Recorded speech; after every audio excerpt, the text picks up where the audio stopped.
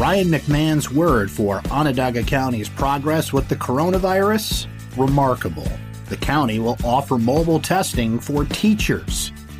And Jamesville Beach closed again. This is your Syracuse.com morning flash briefing for Friday, August 7th, 2020. I'm Brent Axe. In a week in which Onondaga County recorded its lowest coronavirus infections since March, County Executive Ryan McMahon used one word Thursday to describe the progress: remarkable. McMahon said at least a half dozen times during his 3 p.m. pandemic briefing. Consider, Onondaga County alone is testing 3 times more people as needed for the entire 5-county region.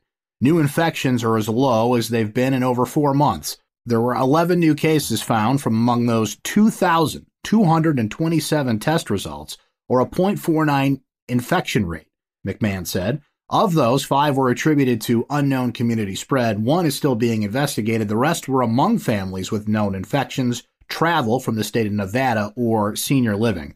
Hospitalization numbers are as low this week as they've been since the early days of the pandemic, and numbers continue going down despite the phased reopening of the economy. There have been some hiccups, but nothing that's derailed the fight for more than a few days, McMahon added. The 7-day positive rate is just 0.8%, far below the 5% that's considered cause for alarm. Onondaga County is developing a mobile coronavirus rapid testing program that will be available to all school districts. County Executive Ryan McMahon said today that the county is working with school districts that want help testing employees as they prepare to reopen next month. He said the mobile program will travel to schools to make the voluntary testing convenient. The testing will be made available to employees first, then to older high school students who can be at greater risk of getting infected through socializing. Students would need parents' permission to get tested. A week after opening to give swimmers some respite from summer heat, Jamesville Beach today closed for swimming after an algal bloom was spotted in the reservoir. The county park surrounding the beach remains open for other activities. Onondaga County health officials said they will analyze water samples to confirm there are no toxins before the beach is reopened.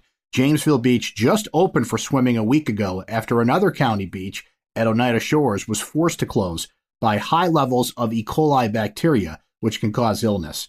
County officials have limited beach access this summer because of the coronavirus pandemic. That's your Syracuse.com morning flash briefing for Friday, August 7th, 2020. I'm Brent Axe. Stay safe and enjoy the rest of your day.